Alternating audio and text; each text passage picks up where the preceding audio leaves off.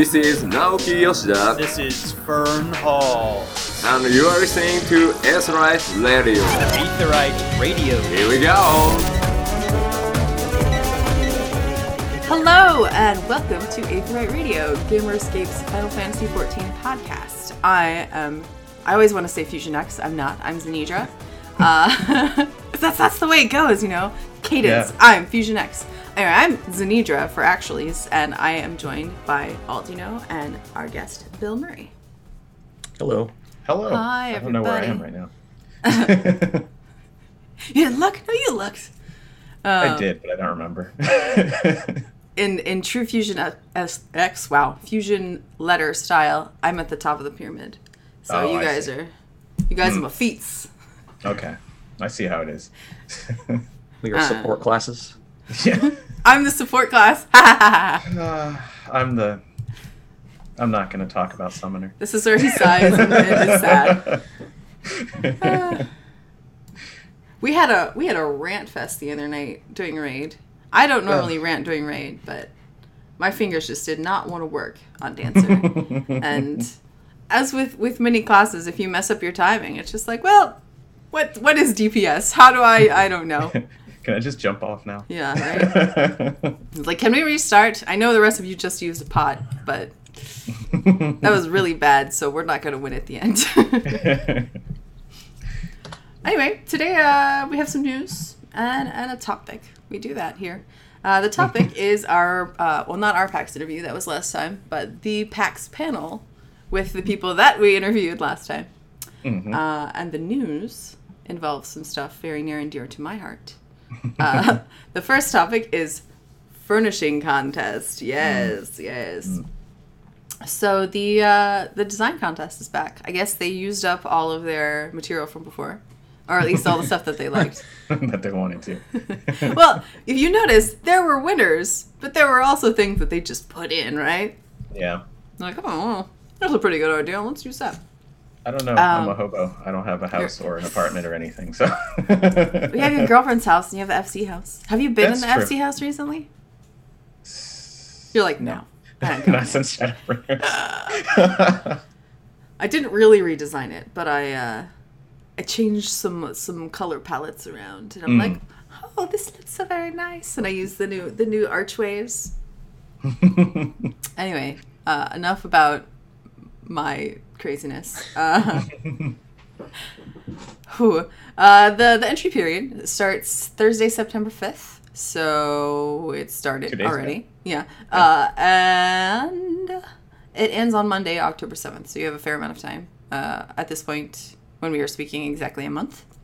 At 7:59 a.m. Pacific time. If you have anything that you want to see, add it. Please add it. Holy crap, this is such a good opportunity because they really looked at that stuff that people entered, and we got some good stuff out of it.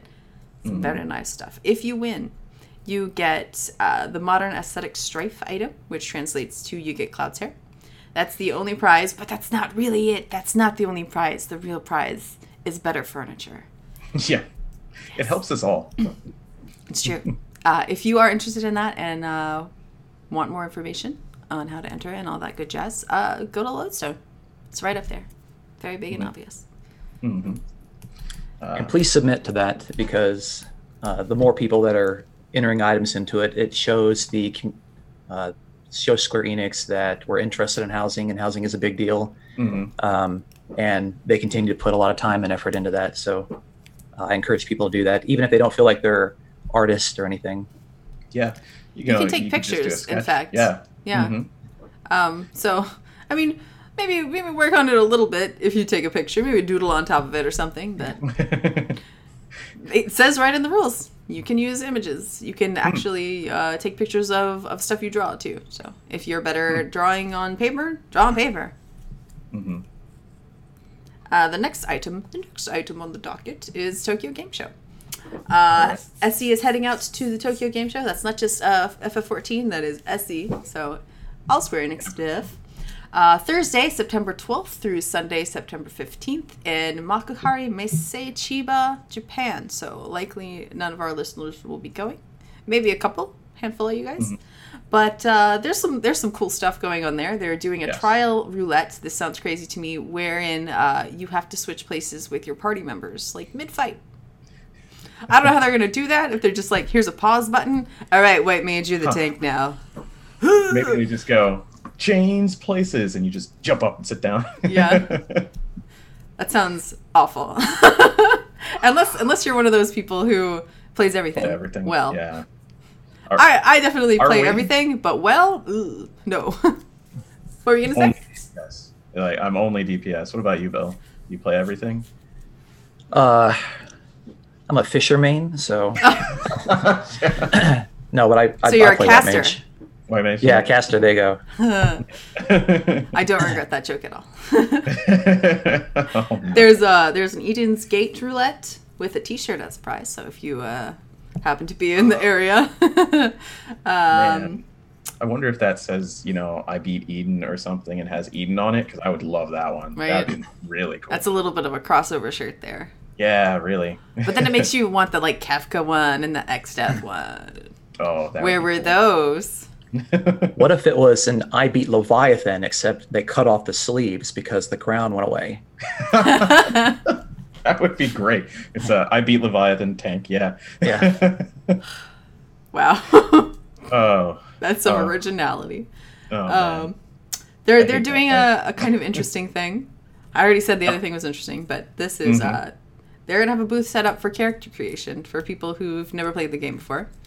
And if you go and you create your character, they will give you that character data and presumably the way to put it in the right place on your computer on a special USB. And they didn't say what the special cool. USB is, but I figure it's probably one of those Shadowbringers ones? tomestones. Oh, okay, yeah. Were there Shadowbringers ones? Did you get a Shadowbringers Yes. one? There Show was. us. I was like, I'm gonna look for my other one. Here it Yeah, is. so this was Media Tour. So this is what they gave at the Media Tour. Oh, that's so this neat. Is How cute. USB. So it's So probably maybe it that should be one. on that thing. Yeah, that's much more current. Very I can't cool. get this box open. I'm lame Yeah. and still have this thing in a box instead of using it. Actually, all of our Media Tour stuff is on this flash drive right now. So, I took it off of there, but I didn't delete it. So it's just been on here. I even have fingernails, and this is just like, nah, screw you. You don't use me. I'm not coming out of the box. Yeah, I hope it's that Shadowbringers one, because it's really cool to have the Dark Knight sword, Yeah. I hope they start selling that thing, too. I want to get this out of here. So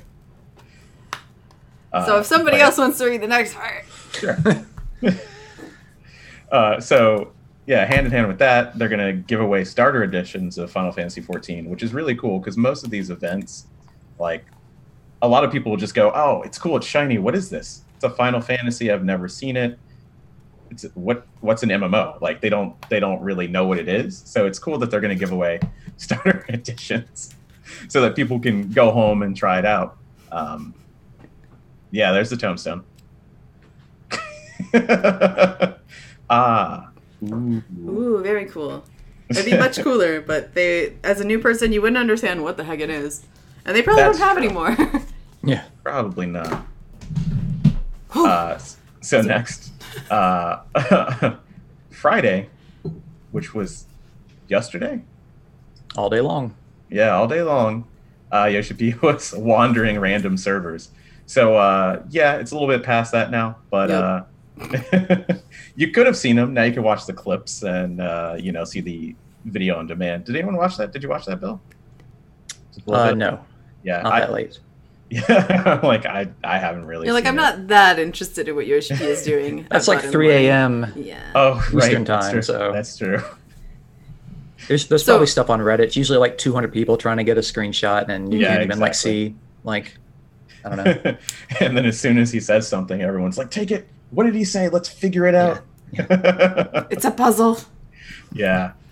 The thing that I'm super interested in is that tonight? Yeah, I guess so. Tonight, 9 p.m. to 11 p.m. PDT. The next letter from the producer live, which will be part 1 of patch 5.1. So they'll have Yosuke Sato and Yoko Taro. They're hanging out Wait, with Yoshi. no. That's next That's week. not. Oh, next Saturday. Okay. That's next All Saturday. this stuff which is next Saturday.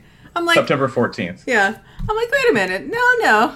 The thing Yeah. that started already was the furnishing contest. Right. Okay. So yeah, that's next Saturday, Games show September is 14th. next week. Yeah, 9 p.m. to 11 p.m. PDT, which is still a little late for the East Coast, but it's better than like 4 a.m. I'll be that we awake. usually get. Yeah. I'll be rating. So Yosuke Sato and Yokotaro will be there. They'll be talking about Yarha Dark Apocalypse, which is super exciting. I don't even care. Just tell me about Summoner. So you can view it live on 14's Twitch channel, Alienware TV's Twitch, which is cool because I guess they're partnered with it, and YouTube.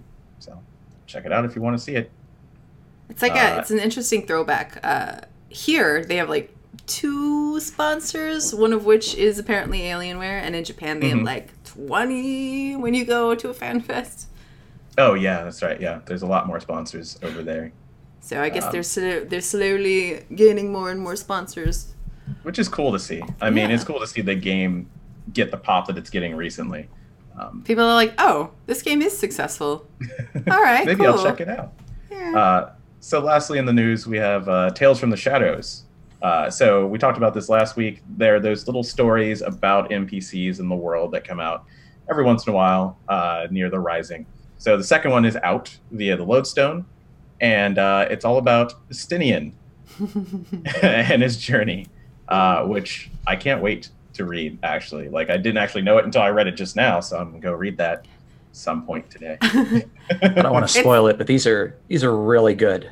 Oh, yeah? And they're canon as far as lore is concerned. So they fill in a lot of things that if they had just kind of thrown in the MSQ, it would have been kind of off topic. Forgettable. But, yeah. Well, not forgettable. It just would have kind of deterred the MSQ from what they were talking about. But these are good. So if you're a big lore fan, do not miss these. Yeah. I don't want to say anything about it. I definitely also read it. And I want to be like, and it's like, no, I don't want to spoil it here. Yeah. It made me laugh. I'll say that. Well, that's good.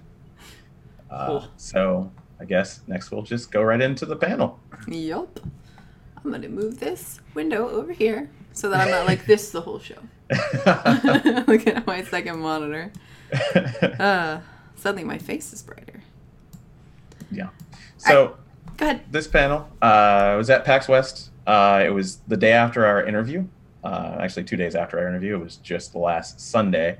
And it was with Takeo Suzuki, who is our team lead, and Ishikawa-san, who I think we all know of her. I think like most of the community knows her as the Dark Knight lady. I mean, because those quests are just so amazing, you know, like it's just great to have both of them. And so they wanted to talk about the narrative and visual design of Shadowbringers, which was just so awesome that we get to see it. Because it's like all of this stuff, you know, that happens behind the scenes just disappears. You know, all the stories about the development we never get to hear. So they started with introductions. So Suzuki-san has been a member of the has been a member of the dev team since like 2006, he said, which is 1.0 and Dragon Quest X time for Square Enix. But the thing that was most surprising to me was he worked back in Chrono Cross days as an animator for Square Enix, which was like, oh man, like Chrono Cross is an amazing game. So he's been there for a while. He actually joked about a teenager. Yeah.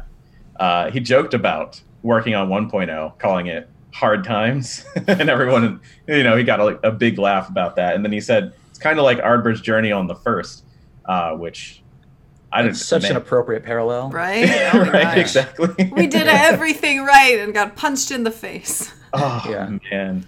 And then of course, as soon as they switched over to Ishikawa-san, the audience erupted like this thunderous applause. Like, we know who she is. She's amazing. She did this, and she was kind of taken aback. That's gonna feel really good. Emotional. Oh man, yeah. You know, and of course, Ishikawa-san has done some of the story before. She did Binding Coil. She did Omega. She did, of course, the Dark Knight quests. But on Shadowbringers, she was the entire main story quest, all of it. So that was all. I mean, you know, designed by her. And she also. So if you liked that at all, like, I don't know. I've heard some people thought it was all right. It's okay, I guess. You know what I think though? I hope that Yoshi P and Square Enix were kind of looking at the reaction from the crowd to that because, you know, if you're familiar, back in Stormblood, they had two people writing the MSQ, and she was one of them. I think she did the Doman side. And so now they kind of said, okay, you've earned your place. We're going to let you do the entire story. And it's been very, very well, you know, appreciated and received, and even by the community. And so hopefully they say, oh, our community likes this. Let's give her another chance. Because you know what, if she can keep up this caliber of work, like put her to work. Let's. I want to see more of what she can do. Put that hamster on the wheel, please. Yeah. So please, if we're, I mean, because I love Binding Coil too. Like, you know, low key that. I mean, you know, Eden is still being developed, but like that's the best raid storyline. Like, period. Like, it's so good. It ties into the main story quest. So it's cool to see, you know, her be elevated to this position, and she definitely deserves it. So after that, they started out talking about how and when they started Shadowbringers. So this started back in the summer of 2017, basically right after Stormblood, and they had some adorable slides. Like when we have the write-up on the site, hopefully we'll have a whole bunch of those slides because they were just adorable. Like little scribble style of all the team members. Like they spotlighted two other of the art team and said what they did. But at the start of this, they said, okay, Yoshi P just kind of walked up to us and said, all right, here are the things that I want for the next expansion. So he said, 1, let's go to the first. We have to go there. Okay. 2, we need trusts. Like, I want the trust system, and I want to be able to bring the Scions into the dungeons. Right? Cool. And the last one, you know, they're like, okay, we got this, cool. Okay, we're going to make this happen. The last one was, hey, the opening movie needs to be done in a month. So if you could just get to that right now. Thanks, Yoshi P. I love hearing the stories about him as the producer. That's insane. If you think about it, it's crazy. I mean, that's a lot of work. Yeah, immediately. Across a bunch of people. Yeah. It's just amazing to me every time they talk about him and how he just goes, yeah, just do this. And they're like, cool, we got it. I imagine they're used to that by now. But, right. You know, they mentioned how basically they had been working on it, you know, 2 years before it was going to be released. Yeah. And so if you think about it, they've mentioned this before, that they're on a pretty strict schedule. So that means that they're probably already working on 6.0 right now because it's towards the end of the summer. Okay. So guess what? Someone's working on a story. Someone's working on a, you know, the music, the opening movie. Yeah. And I think what's interesting is that it tells us that, you know what, they're not just rushing things. They're not just throwing it together at the last minute. They're taking a lot of time so that it can look good, so that it can be well polished. And that's exciting for me as a player. I don't know about all of you. Yes. It's so cool to see that it's just continual development. I mean, that's how an MMO has to be, but they really have the process down now, I feel, because you're right. They're probably doing it right now because it was successful, you know, like they can't start any later and do everything that they did for us in Shadowbringers. So it's really heartening to hear, like, oh man, you know, like they're already working on it and they're incorporating some of the stuff that we reacted to already too, which is great. It's crazy to me that they do it all in 2 years. Like, hearing that they made that opening movie in a month, that's insane. Like, not even just having some sort of cohesive story to it, like the graphics. Holy crap. Yeah, it's just they have to have that stuff like ready, like click button, everything perfect background or something, right? That's crazy. We'll get into it later. They go into the process. So they were excited because they were like, okay, Trust System is great, but it might make it feel like a single player RPG. You know, because you're kind of adventuring together. I actually went through the whole MSQ just with Trust. I didn't do any duty finding at all, just because I just wanted to see it. And so they felt that they needed a story that wasn't limited by being in an MMO, but made better because it's in an MMO. And the next part of the panel was talking about how they decided to do that. So the first thing that they identified was that they have, you know, it's an MMO, so you have the history and resources of the previous expansions all the way back to 1.0. So if they could just use that they could tell a richer story out of building it out of the past. And I think we see that. Like, all of us as players are like, look at that thing. That's part of what makes it so amazing, is you see all that stuff from the past, and that they're tying it together very artfully, and you're just like, oh. What's your like favorite little callback, if you have one? Like, if there's just some little thing that sticks in your mind, either one of you, what do you think? I don't know if it's a little thing, but it seems like in this expansion they have put a lot more emphasis in building out the characters of the Scions individually, and not just their own little characteristics, but how they interact with each other. I mean, just even seeing in the MSQ, how Y'shtola talks to Thancred. Okay, how Thancred deals with Minfilia. How the two twins are talking to each other. I mean, those backstories have been building for years and years now, and even when you're doing the trust, and it's funny, you were saying you did the entire story. You probably just finished the MSQ last night. If that's how long it's been taking. Because those trust dungeons, they take forever. Oh my gosh. But there's a lot of interaction. I'll do. Sometimes I've done the dungeons with trust, and I'll just turn off the OST, turn off the background music, and I'll just hear them kind of talk to each other. And I'm like, this is really cool. Like, it's not something they just kind of threw in on the side. They put a lot of detail into this, and I just think it adds to an already successful expansion. Yeah, I think they knocked it out of the park with that benefit. And they identified it early, and they really focused on putting that in, which is great. So the next thing that they said was great, because it's an MMO, was that they have us. They have the community who is doing this sort of thing, like looking at the nuances that they put in and getting excited and talking about it. So they said that they wanted to... The fact that we're interested into it. Yeah, they wanted to add dialogue that can be interpreted in different ways, and, to have us debate the nuances of it. And they had a really funny example, which was the shoe bill. So I didn't know this, because I only saw the shoe bill once. I only paid attention to it once. That thing's a creeper. Yeah, it's very much a creeper. And Ishikawa actually mentioned that she wanted it in there as many times as she could get. So apparently it appeared in 5 different quests, but a total of 6 different appearances. So it appears in one quest twice. So how many did you see? Probably 3. Saw one. Yeah, 3 or 4. I think the 6th appearance is the fact that you get it as a minion. Yeah, that's probably right. Yeah. I feel bad because like I'm doing the MSQ now, like on a second alt. Yeah. So like the 3rd time going through, and I'm like, man, I can only think of 3 times, and I know I've really been paying attention. Right. So at least 2 of them. Somewhere on the lore forums are all there. Yeah. At least 2 of them they were in the like look around shooty game type deals, right? Oh yeah, that's you right. You scroll across, and there's this bird looking at you, all like, and you're like, I love that game. Right. Yeah. I didn't pay attention to it. I think I was too busy shooting the crystal that shark. I have a terrible, maybe not even terrible, but I have a habit of, if there is a big background that they're showing me, I want to look at all the corners and see if they included anything. So that's when you find little stuff like the snowman in the background of Shiva's arena.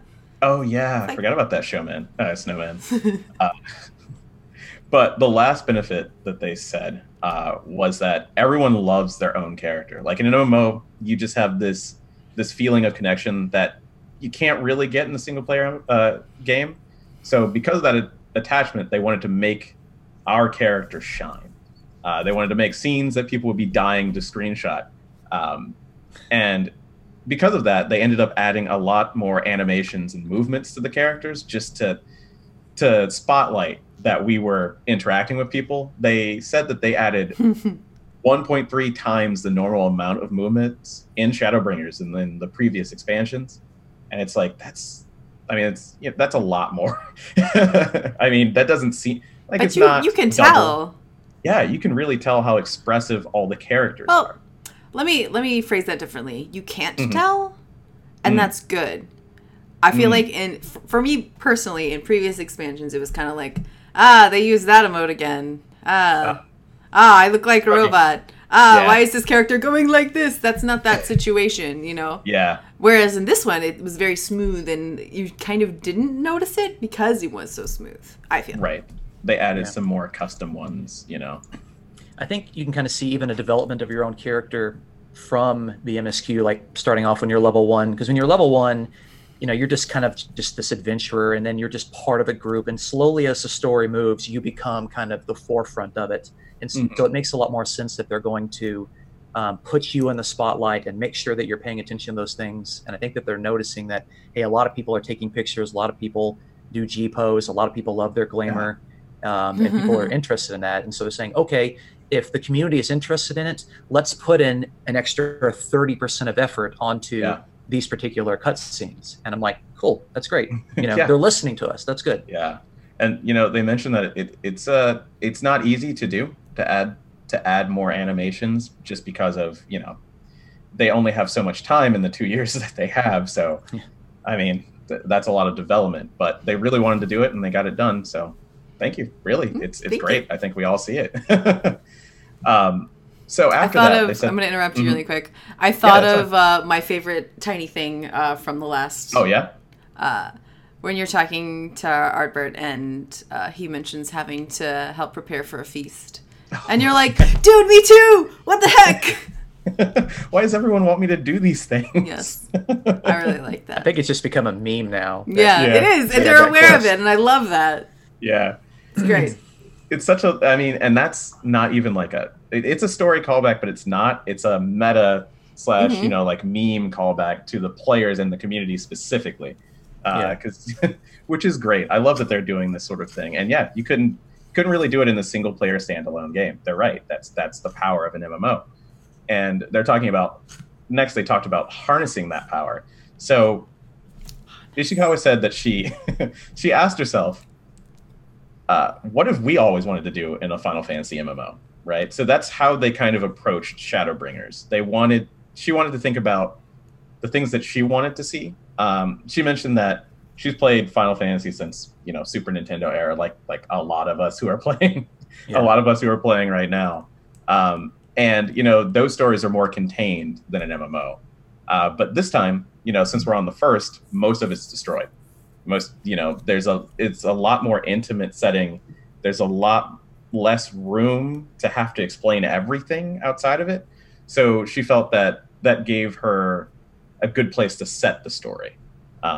Which, that makes sense to me. When you think about it, like, if they had to make the entire first, would we even have had the expansion right now? That's kind of insane. That would be so much. What you're saying is we probably won't be going to any other worlds. I don't know, maybe.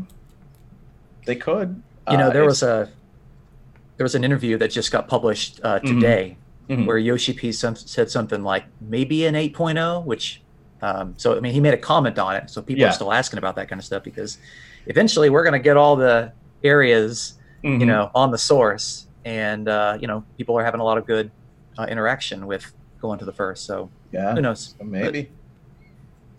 It's they'll cool figure to out a think solution. Yeah. It's cool to think about. But it's not unprecedented either. No, it's done it, and 11 did it. Yeah, it happens. I've already been to the Void. Yeah, it's true. A very limited area of it. True. Yes. Let's go to the 13th. Let's do it. So she mentioned next that her first draft of the Shadowbringers main story quest had a lot of elements that we see now. So it had the Ascians, it had Ardbert, it had the Crystal Exarch's narrative, it had the Scion's plot lines, but left out was Valtteri completely. Like, he wasn't leading any Sin Eaters, he wasn't there, he wasn't, half Sin Eater. Because the Sin Eaters were originally being controlled by Eden. So Eden was the final boss of the expansion.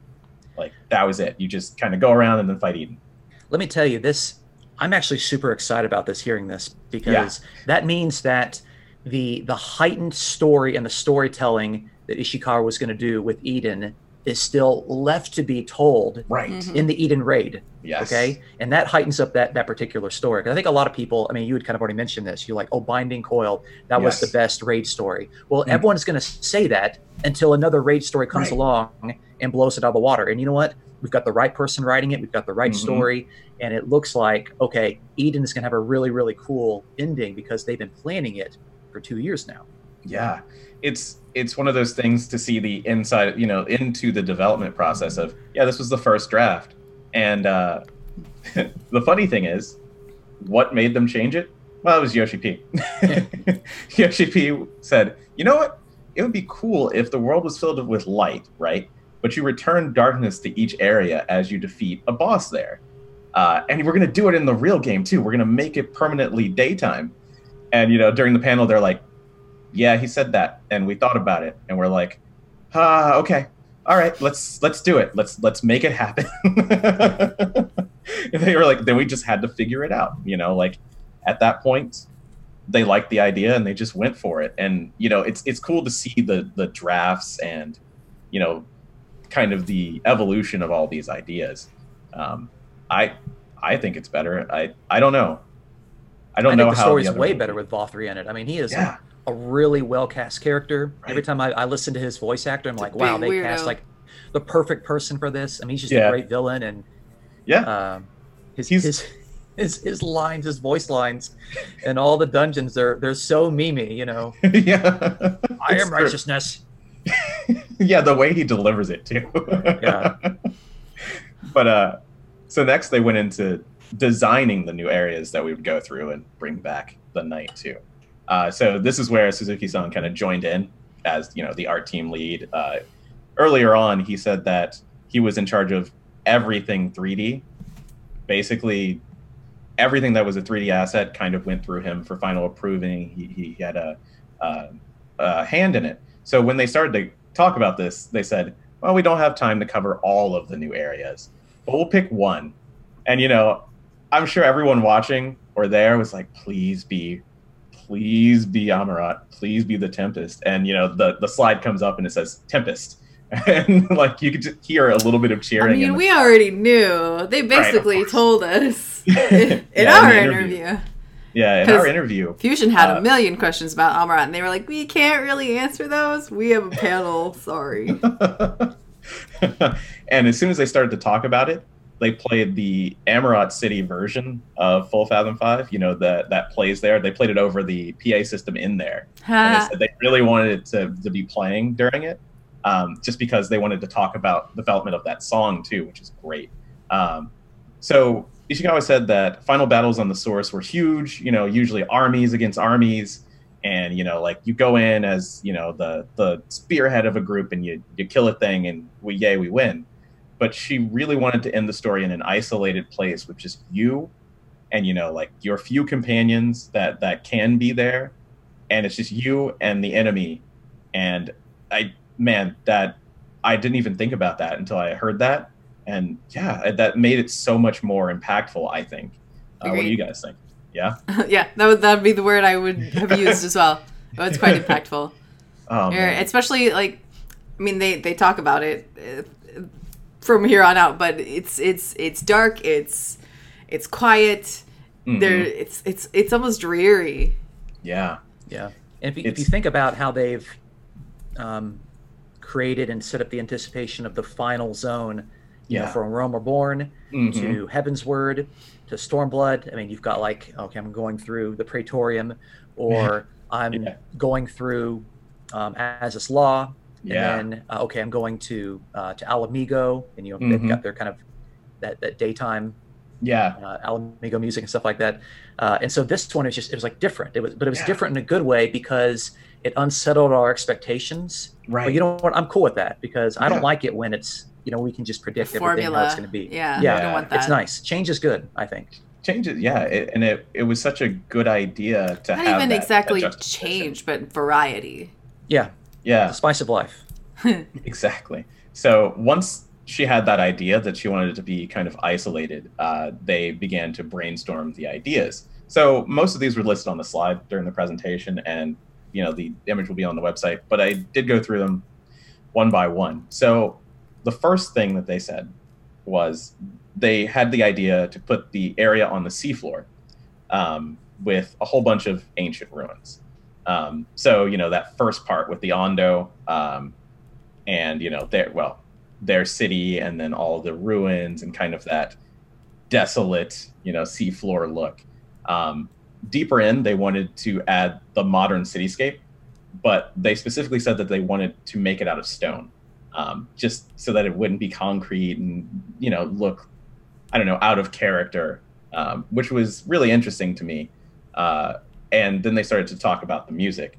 So she said that she wanted the music to be soft and beautiful and kind of poignant, kind of stay with you. So they went to Soken, who, Hey, music guy. He's got such variety, like he can make Titan, but he can also make Amara, and that just like Uematsu before him, it's just amazing the range of music that we get in 14. What's interesting is that she said that she was the one that went to Soken. Yes. And it was interesting that she felt that she had the influence to go to Soken and to say, hey, this is the story that I'm making. This is what the area is going to look like. And she wanted to put the input into Soken, into the creative design of the song. Right. And I like that. It's not that Soken is just like, oh, let me just make a bunch of random songs and just kind of fit them. Like, the writers feel that they have the influence and the rapport to where they can actually go to Soken and do that. I thought that was really good. It's nice because they all want to work together in a way that's going to have a really nice product. So it's a cool thing. And you can really feel it because it just matches so well. Like, it just, I don't know. The first time I walked in there and the music started playing, I was like, oh man, this is it. This is the end. There's nowhere else to go. So part of that process of creating the song, she said, this is what I want. This is what I want it to be like. And in kind of workshopping it with Soken suggested using the sound of the clock ticking in the background as a kind of precursor to the calamity. So like during the song, it's just kind of constantly ticking. The next thing that they said was interesting to me because I think we've all noticed it. There was a little bit in Raktika, but the end of the song, it ends and then there's nothing. And then it restarts. And so that was on purpose for this song in particular, because Ishikawa-san said that she really enjoyed like the gravity that it added. It just added something to the song to stop completely and then restart. Soken was actually against it at first, but she convinced him. So not to mention that back and forth. Emmett Selk is running through what is basically a simulation, and it'll go over and over again, right? Like the song. So there's like a reset for the simulation for the song. It's just some of those. I mean, it's a tiny little detail, but like when you think about it, it's like, man, they really spent the time in thinking about how to present this to us, and they knocked it out of the park with that. So it was kind of this back and forth between she and Soken to get to this song, which honestly is probably my favorite song in the game now. I can't pick another one. What about you guys? Okay. What did you say? Yeah. I said hum it for us. Oh. No, this is not the musical show. We'll have a musical show. We promised people that we would do a musical show when Fusion's not on it. So, someone in the chat says Lahi, and I'm like, right. I want to say Lahi. I shouldn't. Oh, that's my favorite meme song. I like that song. Name. My Chocobo's name, Lahi. Adorable. Holy crap. I like that song, and I like that song beyond the meme. Like, I like it. It's catchy and also very chill. So I like that. It fits the Raktika Greywood so well. So very different. Like Lahi would not fit in the Tempest at all. I'm gonna say the orchestral version of the battle music in Binding Coil. Okay, that's. I don't remember what it's called. Yeah, I always blank on the names. I'm like, the one that's playing at this time. Calamity Unbound? I think that's actually. It is. I think you're right. It is. Yeah. I think you're right. Yeah. Ba ba ba ba ba ba. So we were talking about raid groups and call outs and things like that. Yes. So it's fun to make a song to it. I think, what was it? Bahamut's Bouncy Castle originally? Yeah. Bahamut's Bouncy Castle. That came to be in the third turn where you are just bouncing from platform to platform. Yep. Oh boy. Raiding is fun, guys. So chicken tenders.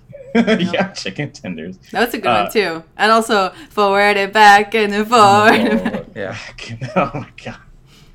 So based on all those ideas, not the ones that we just talked about, but the ones that they were using to make the Tempest. Nor what we just said. They began to draft the visual design of the Tempest in Amarant, which was temporarily called Atlantis, which is, I mean, what else are you going to call it when it's in a draft? Underwater City. Yeah, it makes sense, right? I mean, I guess they could have called it Rapture, but I mean, you know, that's Atlantis is probably better. That was the Quistream, okay. So they had members of the team submit different concept art, and so they have slides for this, and they're all beautiful. Like I said, we're going to get all those onto the site. But initially, they struggled with how best to depict that it's in a bubble, you know, like it's in this air bubble at the bottom of the sea, because they decided not to put it in a dome. Like, they could have just put it in the dome. They had domes from the Ruby Sea. We've seen domes. Yeah, we've seen domes, but our logo was a dome, a bubble. Yeah, it was. Yeah, it was. But this is an entire zone. Like, yeah, even in the Ruby hard. Sea, there's 3 or 4 domes, and they're small. Like they're little settlements. This is an entire area, so that dome just looked weird. Yeah, I'm glad they didn't put it in. I mean, you probably wouldn't even really realize you were in it unless you were at the edges. Yeah. So the thing that they decided to do instead, now during the panel, it was like explained in a very short way, but I'm going to go into a little bit of detail. So they said that they used a caustic effect on the ground. So basically what that is in optics, like the study of light, where let's say you have a shallow, like your tub or your pool, and the sun's shining into it. At the bottom of the pool, you can see these little rings of light, kind of reflections from the waves on the top of it. So that's what they projected onto the ground in the Tempest. And it's really subtle, but it makes it look like you're at the bottom of a pool, you know, because it's just the light is refracting in different ways. And they said that they wanted to do that because they didn't want the dome, and they wanted to be kind of subtle, but they still wanted to be noticeable. So that's what they were talking about with the caustic effect, which is just, you know, projecting this image on the ground. But they still had they had water effects from Stormblood because, there was a lot of water there. We swam for the first time. Cool. But they still had to figure out how to overlay so many of these at once, which I thought was, you know, this is where they start getting into the technical talk, which is really cool because we don't usually get this out of any developer. I mean, you'd have to do a GDC or something like that panel to see it, and those usually aren't super interesting. So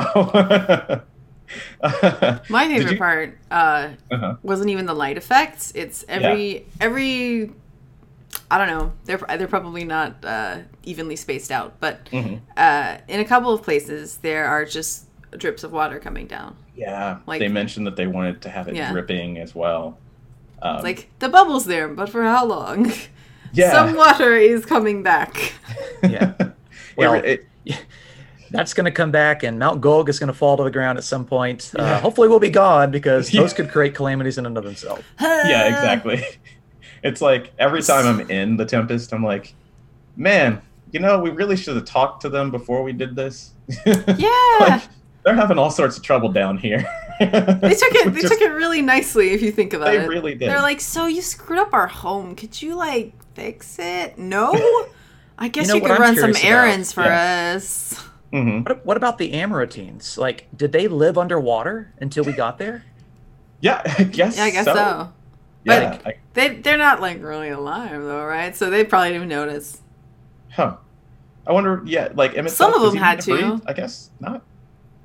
He can't need to breathe because who is it? He's immortal. Who's on the moon? Yeah, who's on the moon? Someone's on the which it's Elidibus. Elidibus is on the moon, so yeah, they don't need to breathe. That's fine. I mean, Ray of Darkness was on the moon too, though. Yeah, that's true. But he was already dead. That's also true. No. He had to kill himself to leave the first. Right, to leave the first. Yeah, but they weren't dead until they left. What is dead? What is the philosophy of death? What is dead, really?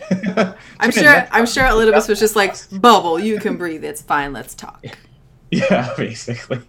But yeah, they talk about adding those bubbles and the dripping effects because they really wanted to hammer home that you're underwater. And, you know, it's kind of hard to do. It's really hard to depict in any I think game, really. Being in an area that looks like a seafloor certainly helps. I mean, yeah, definitely helped. You know, the flora and the fauna being the But you know what? That zone is so realistic to me that like I can sit there and kind of be like, you know what? If this was real, it would smell really bad.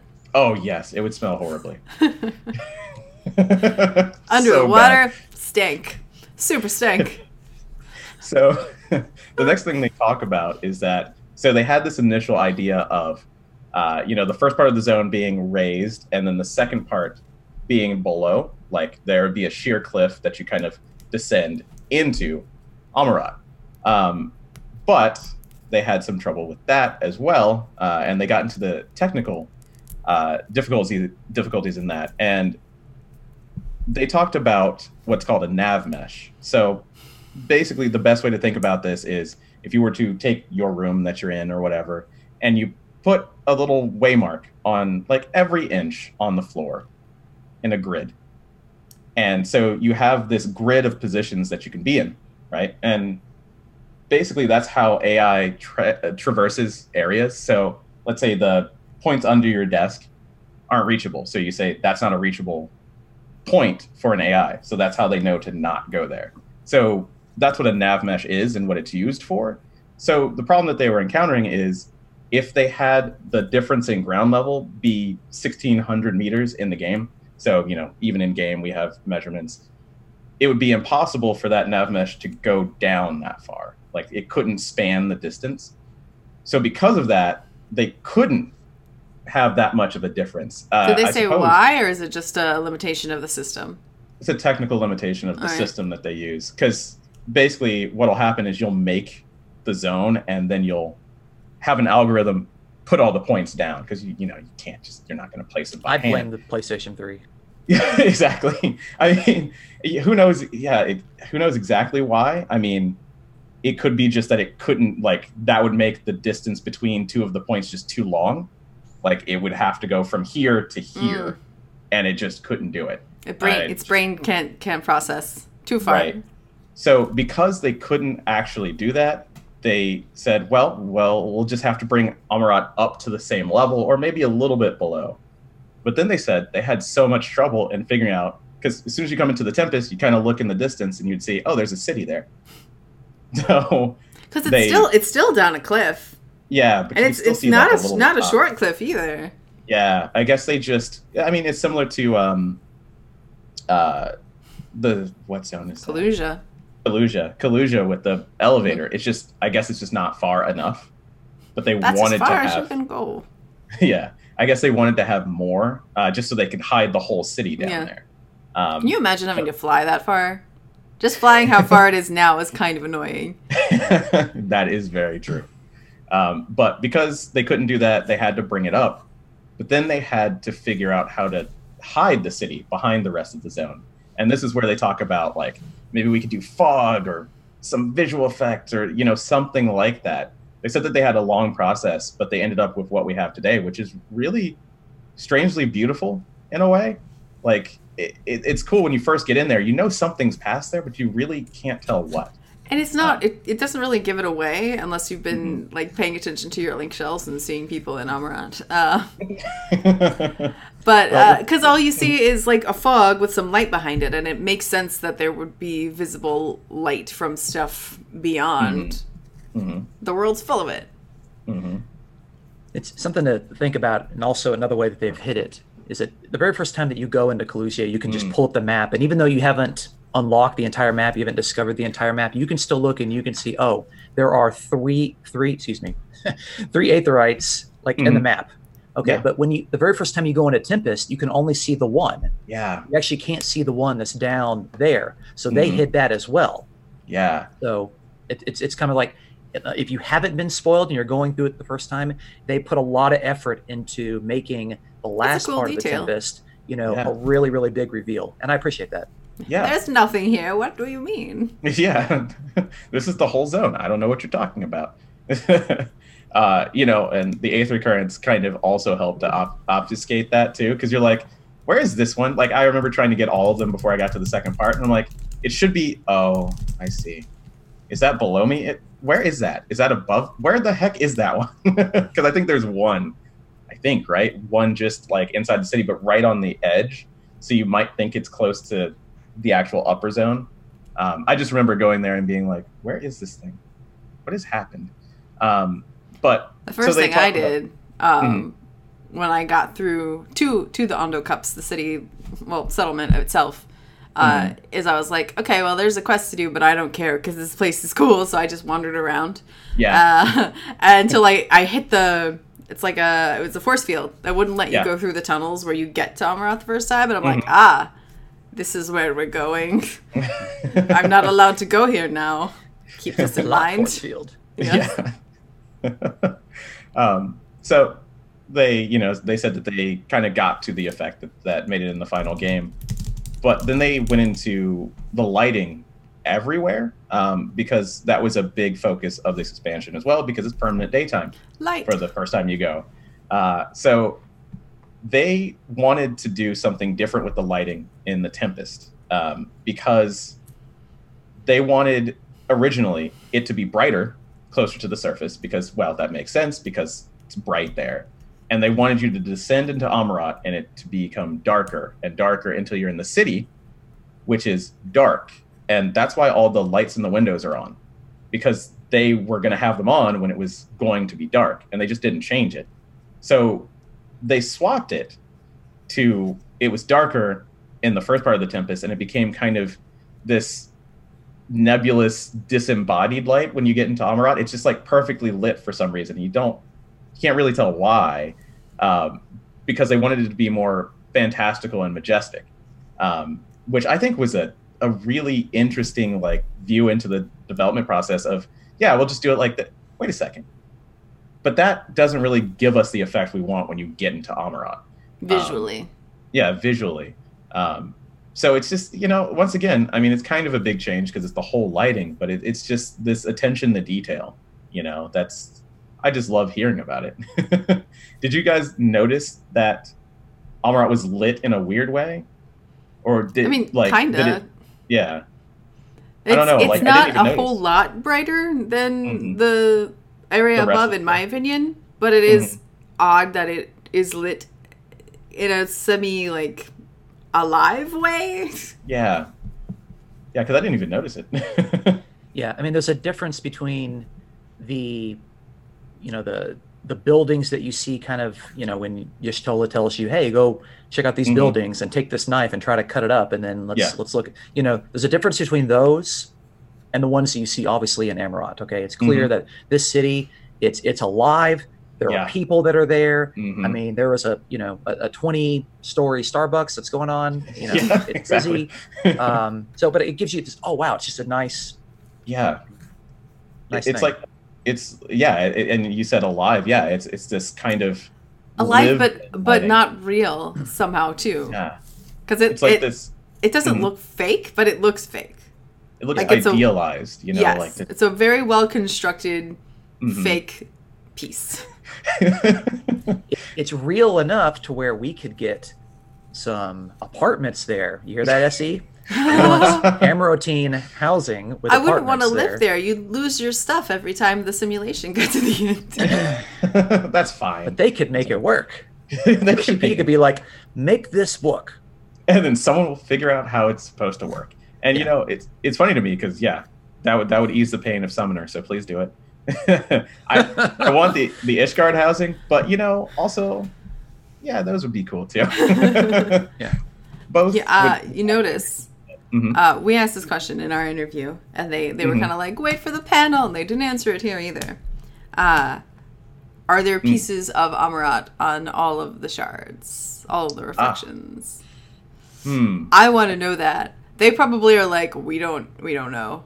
Probably. The answer was probably, I don't, maybe later. Yeah. I wonder, because why did he choose the first to make this? When did he make it? How long has it been there? Was it just ruins of, because there's other ruins. So is this really where they were? I don't know. It's such cool questions out of it. And, I am not like I love the lore, but I haven't done a deep dive into it to know. So I don't know if those answers are out there. Here's my You wanna theory. Are you ready? Yes. So I think that theoretically, as this is a theory, there would be a piece, some sort of section of Amarat on all of the reflections. Maybe on the first is where it was best preserved, where he got the best view of it to try and rebuild. Yeah, I don't know. Or maybe it's where there's so many things that could happen. Maybe there are beastmen living in the ruins of all of the other ones. Maybe this is the only one that was kind of open, and he could just be like, "Plop, here's my town." Yeah. It was the safest place. Any number of ideas. Yeah, because no one's going to discover it. That's a good point too in the chat. It was destroyed with that calamity that they had to fix with Zodiark and subsequently Hydaelyn. So, we saw the ruins. So assuming, that there aren't any other calamities that would just destroyed the ground and the whole architecture of everything, they would still be there. But I think Y'shtola said was pretty clear that on the source, we're never going to find them because there's just been so many calamities. That's true. You're right. So, I forgot about the land is different. In the chat, someone said, I think he wanted to show it specifically to the warrior of light to gain that sympathy. Yeah. And absolutely, 100%. Yeah. Or and maybe to help us remember that we once lived. Yeah.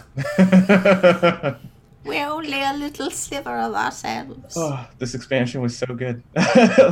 All the little hints. About it makes so good. So then they started to talk about the design of the actual cityscape of Amarat. So once they placed the ancients in the city at the size that they are, they kind of proved out, okay, so this is the size of the ancients. Let's make, this counter this big. Let's make, the trees this big. And they specifically called out the bench that we sit on with Hythlodaeus when he's talking to us.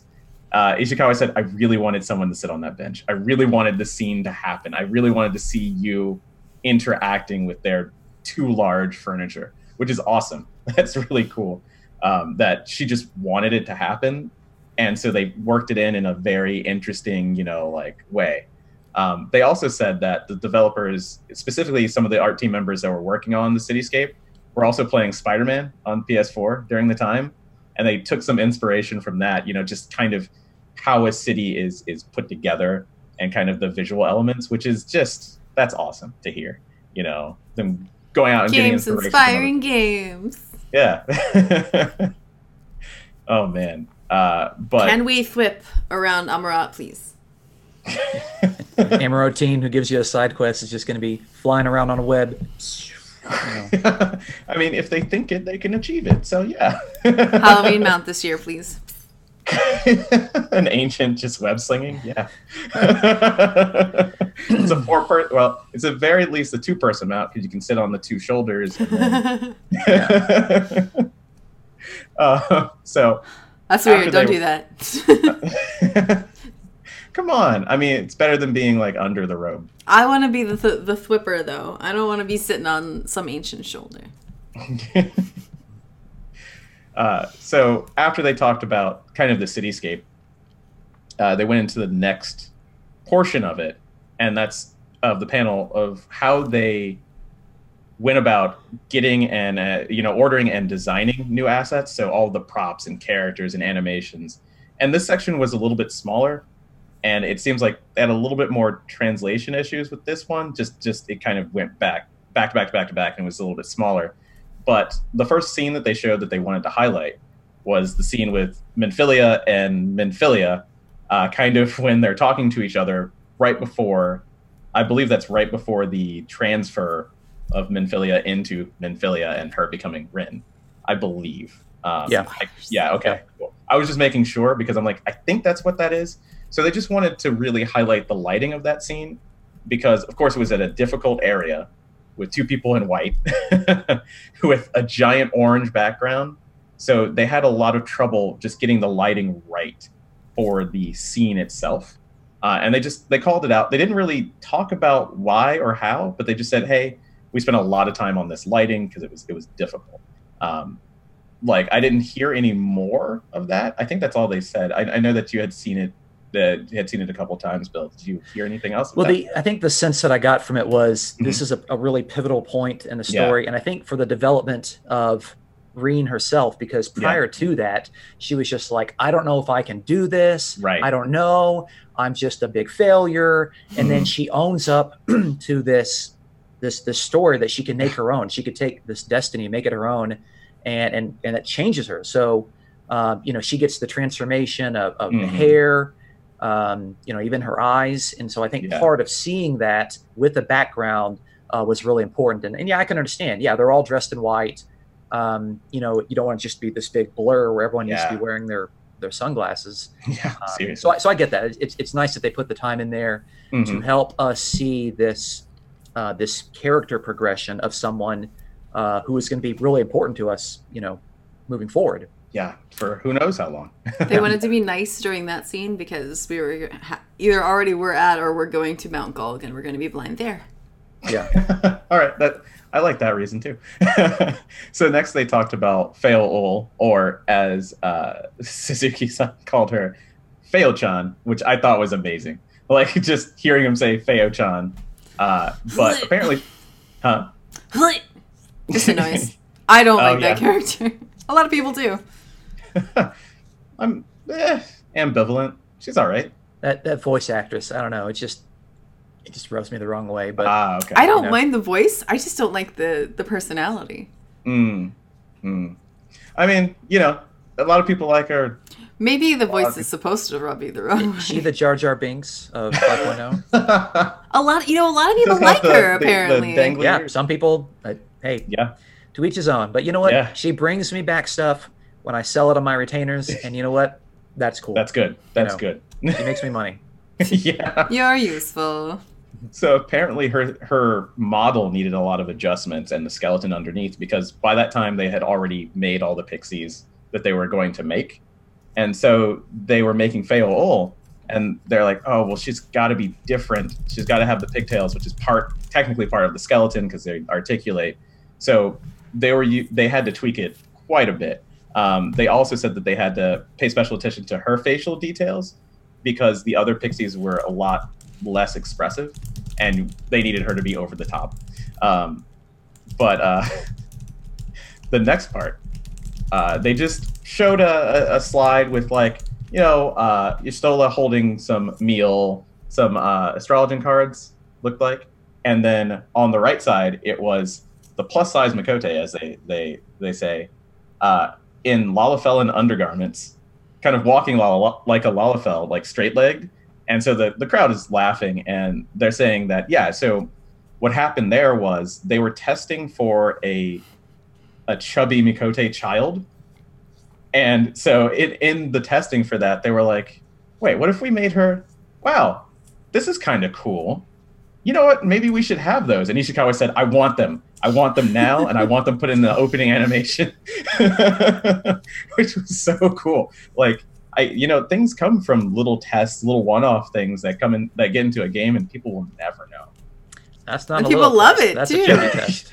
Yeah, that's a chubby test. Yeah, and people love them. I mean, like, I didn't think I was gonna like.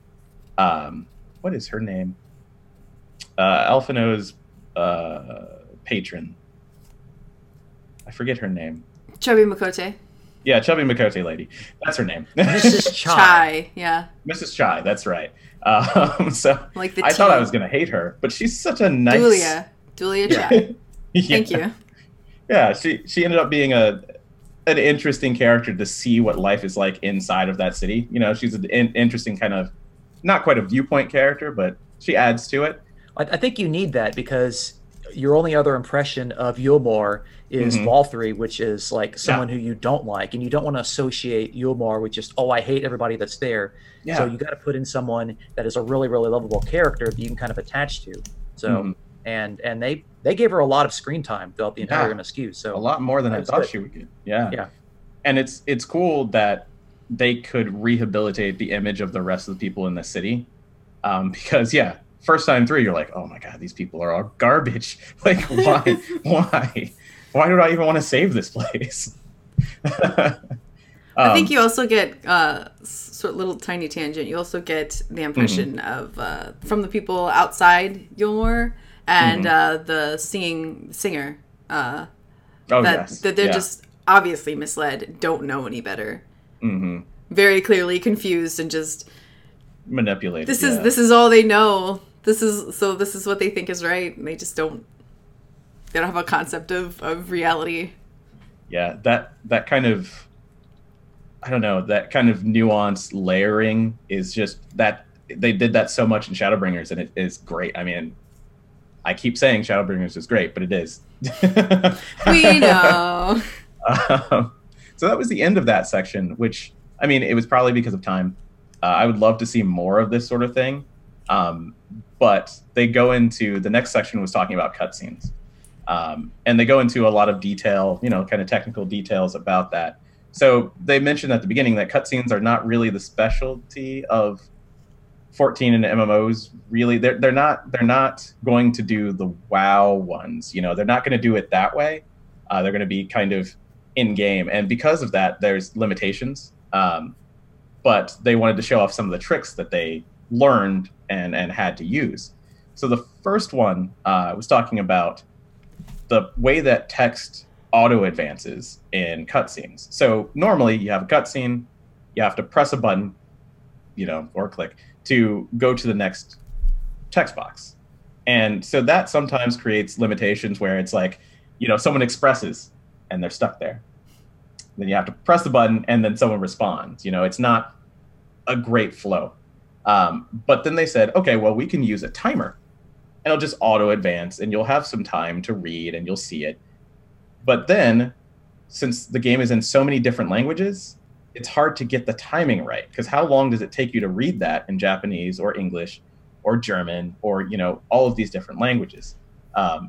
So that was a problem that they had, which is something that I never even thought about. Like, never even paid any attention to. Like, we all see the cutscenes and we're all like, oh, it's kind of funny that I have to press a button to go to the next one. But that's really a problem with storytelling in cutscenes. And I didn't think about it. Did you guys even catch that before this? I'm one of those people that very quickly reads, and if the stuff is going on still, maybe I'll stop, but otherwise I'm like, button. I finished reading, next.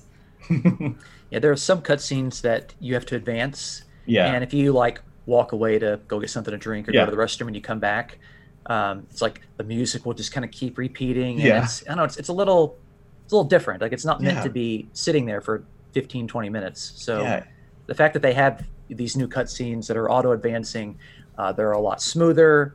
They tell a story a little quicker. They can maintain the tempo and the speed with it. And it's good. It makes for better storytelling. Right. And, they say that, that's all the benefits that they identified. They were like, this is what we want to do, but we have to be really careful because we don't want to overwhelm you with text. But it will improve, like camera cuts and animations. So they were saying that an example of this is they called him the gentleman that you meet at the very beginning. The man who's reminiscent to the caravan leader guy, I do believe. I forget his name. Again. Yeah, Finnegan. There you go. Thank you. But You're a fan of Finnegan? Yeah. But they said that in that cutscene, they were able to do mostly auto advanced text, which I honestly noticed the first time, because we get there and it's starting to move and I'm like, oh, this is like, okay, so it's going. Okay, I'll just watch it then. But because of that, it allowed them to make him more expressive because he just kind of flows better, which, I mean, I didn't notice because I wasn't paying attention to the guy, and he kind of went away. Went away. Yeah. Permanently. He gone. And they also did the entire ending scene in the same way, which, frankly, I don't know if I could see at that point in time just because of the tears in my eyes. So I'm not sure. Did you guys notice the change? There was more. Imagine how less impactful that final scene would have been if you had to click through it. Yeah, that's true. But I think what it's interesting is that when they have auto advancing cutscenes, if they're done well enough, we're never even going to notice it. Yeah, exactly. We're never going to notice it. So that's good. It's it's so cool, and it's not, you know, like the next part is more of the tricks that they use, but this is something that they're evolving over time. You know, their storytelling, which is great. You know, it's just getting better and better. So the next part, they had a little content warning. Suzuki-san said, "Okay, this next part might be a little disturbing," and I think at that point everyone's like, "I think I know what they're going to talk about." So they're talking about Teslene's transformation into a Sin Eater. And that scene, was anyone prepared for that? No. I was not prepared for that. I did not think that was going to happen. I didn't feel like there's a precedent for that in the game so far. It brought her to tears. It brought me to tears. Right, exactly. Fluids. So they said that they wanted to show all of the horror of this transformation. And they did. Right then. Yeah, I think it worked. Of course, they had to stay within limits due to ratings, right? Of course, they have to. But they talked specifically about part of the scene where she does start to leak fluid out of the eyes and mouth and kind of change into the Sin Eater.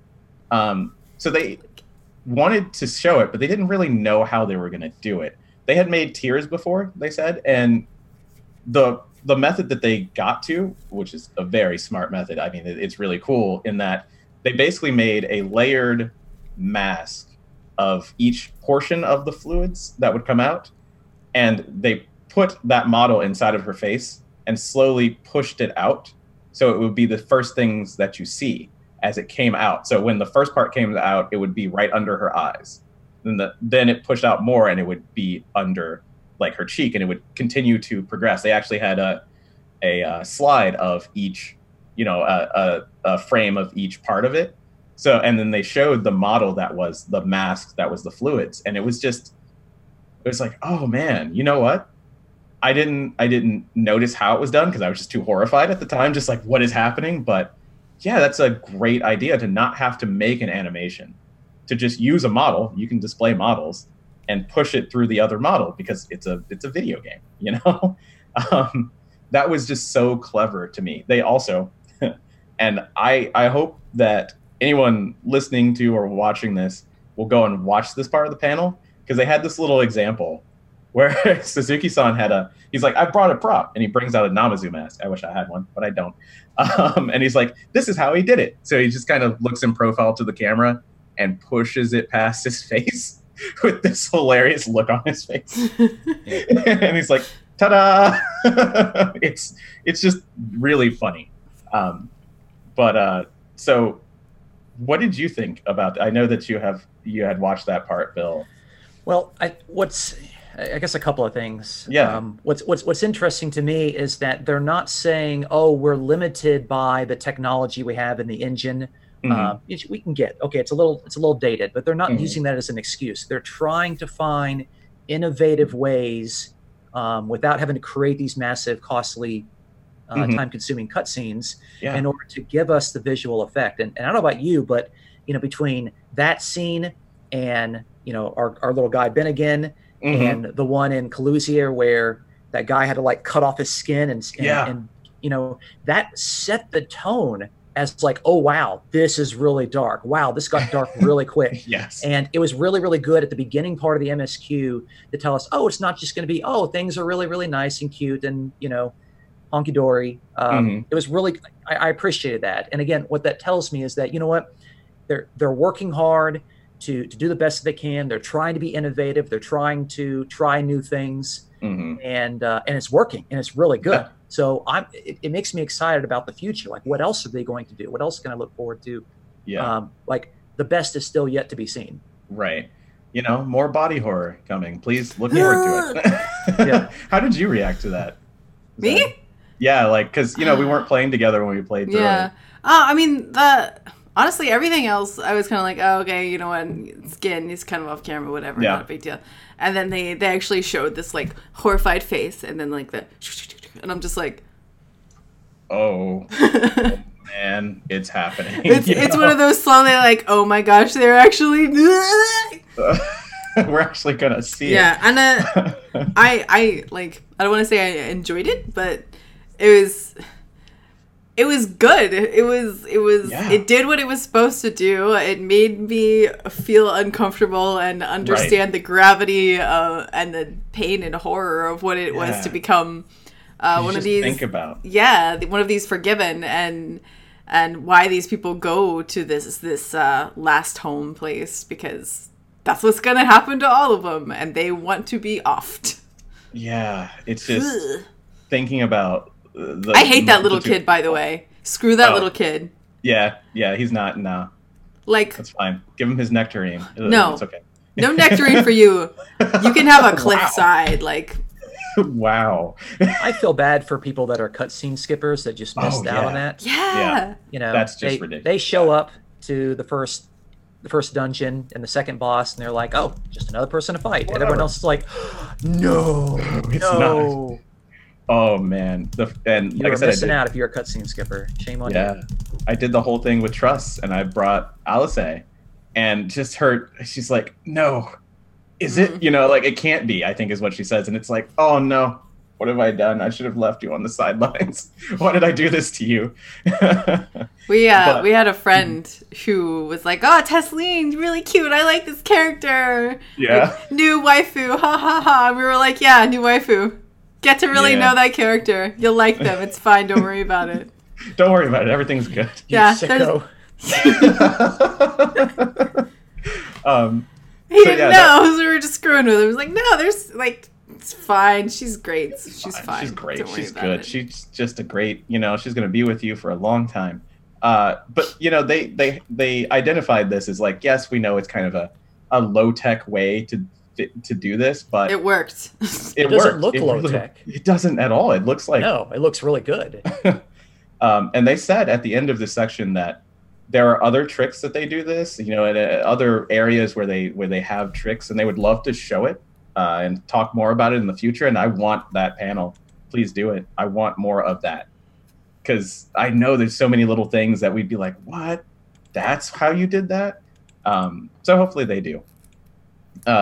So then they ended the panel. So this is the beginning of the end of the panel with saying that they only showed a small portion of the whole process, but you can imagine that this process continued for every asset, every single, you know, area, all of the cutscenes, that sort of stuff, just repeated.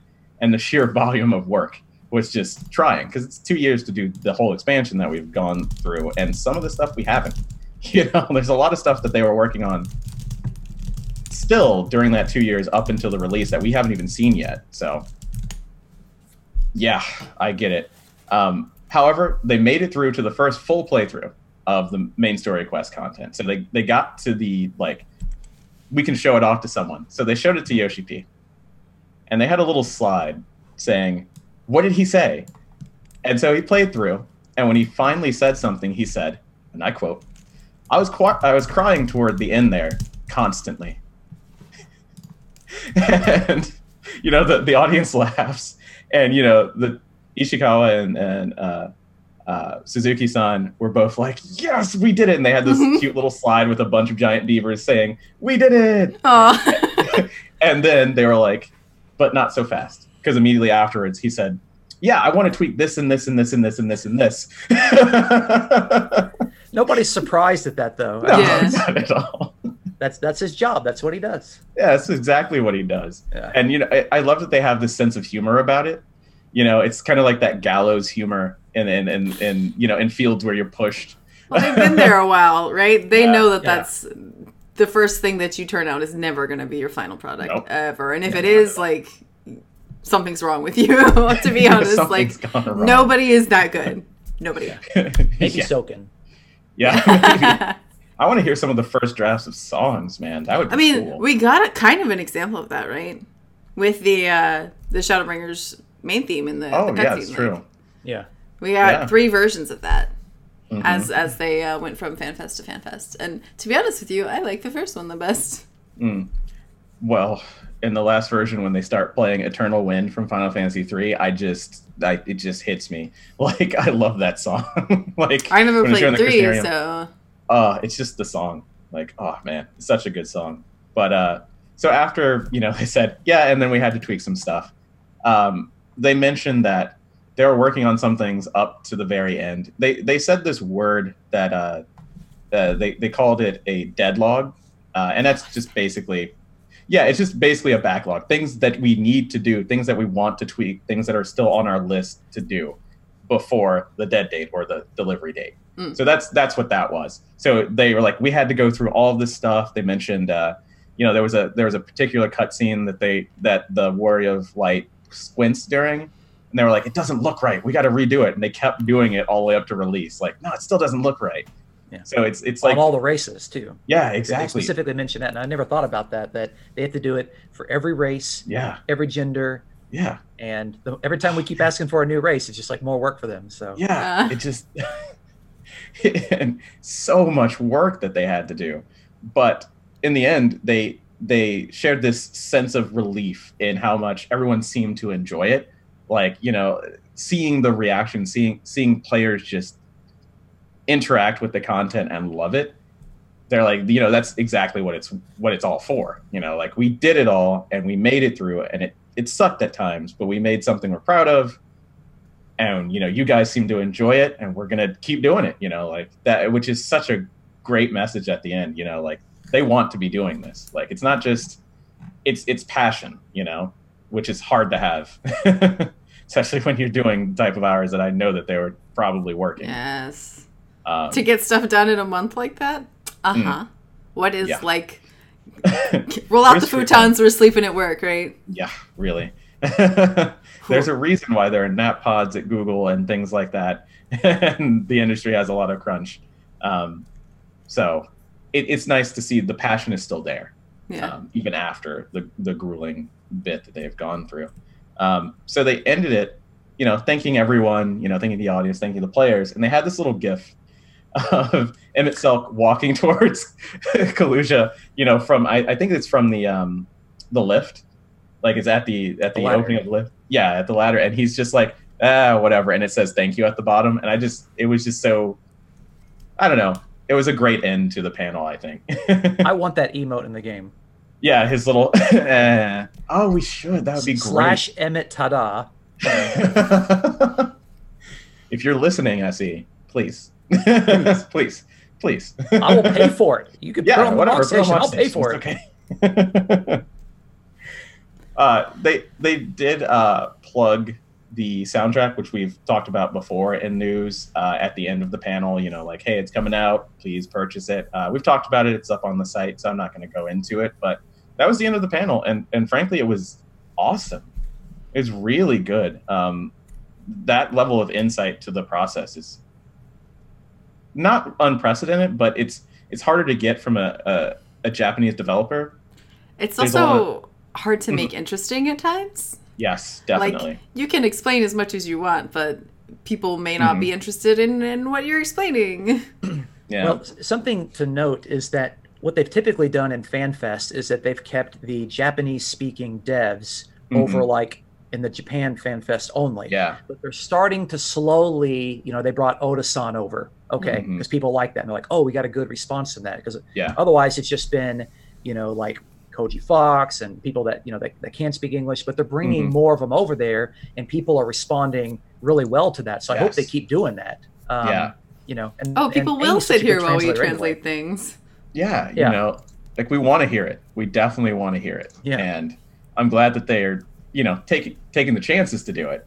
So I don't know. It was, to be honest, I didn't watch it until I had to watch it. Because I was going to do this kind of the write-up, and we're going to talk about it because I've just been busy. But, like, after watching it, I'm like, man, that was, every panel that they do that's a development panel, I'm going to watch from now on. Yeah, it makes me want to watch these panels as soon as they come out. Right. Yeah, exactly. And it that's great. Like, if you can make that sort of technical detail and that sort of stuff entertaining to your player base, I mean, just having that be entertaining to your player base is indicative of a great game. Like, I wouldn't want to really listen to that for some games, like, that's fine, I don't really care. And they wouldn't be able to make it interesting or entertaining. And they've just shown a great sense of humor and this style that I really enjoy. But That's true. Like all of the devs that we've seen so far that I can think of that I personally watched. Maybe there are a couple I didn't watch, but they all have like a very gung ho and excited personality. Right. Yeah. Like it's very refreshing to see. Right. Yeah. To know And you that could all these tell- people are that excited. You can tell they're humble, but they're also very hardworking, and they Yeah. appreciate the feedback. I think that's something that's one of the reasons why I like this game, is that they value the feedback. They'll listen to it. If they make mistakes, they'll apologize. They'll make those changes, but they want it. And these are I like these devs. Yeah. So yeah, that was. You know the what end they of the say? panel. Like, if you enjoy your work, it's not really work. Yeah. Yeah, and it's true to a point most of the time. Yeah. Yeah.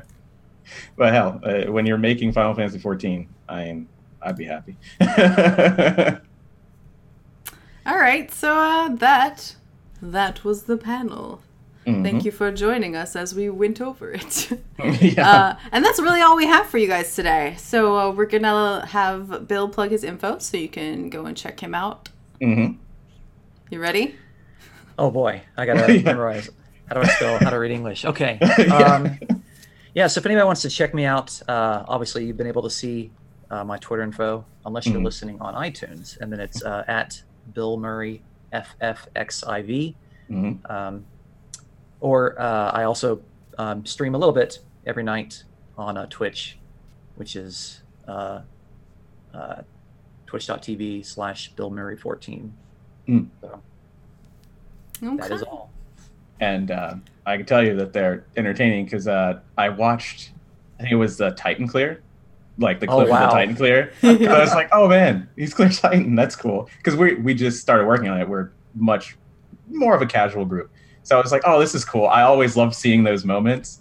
And it was just, I don't know, it was entertaining. The nerd scream, clear face. Oh, the nerd screen. Oh, Yeah, man. you got to have the nerd They're screen. they're authentic. They're genuine. That's Right.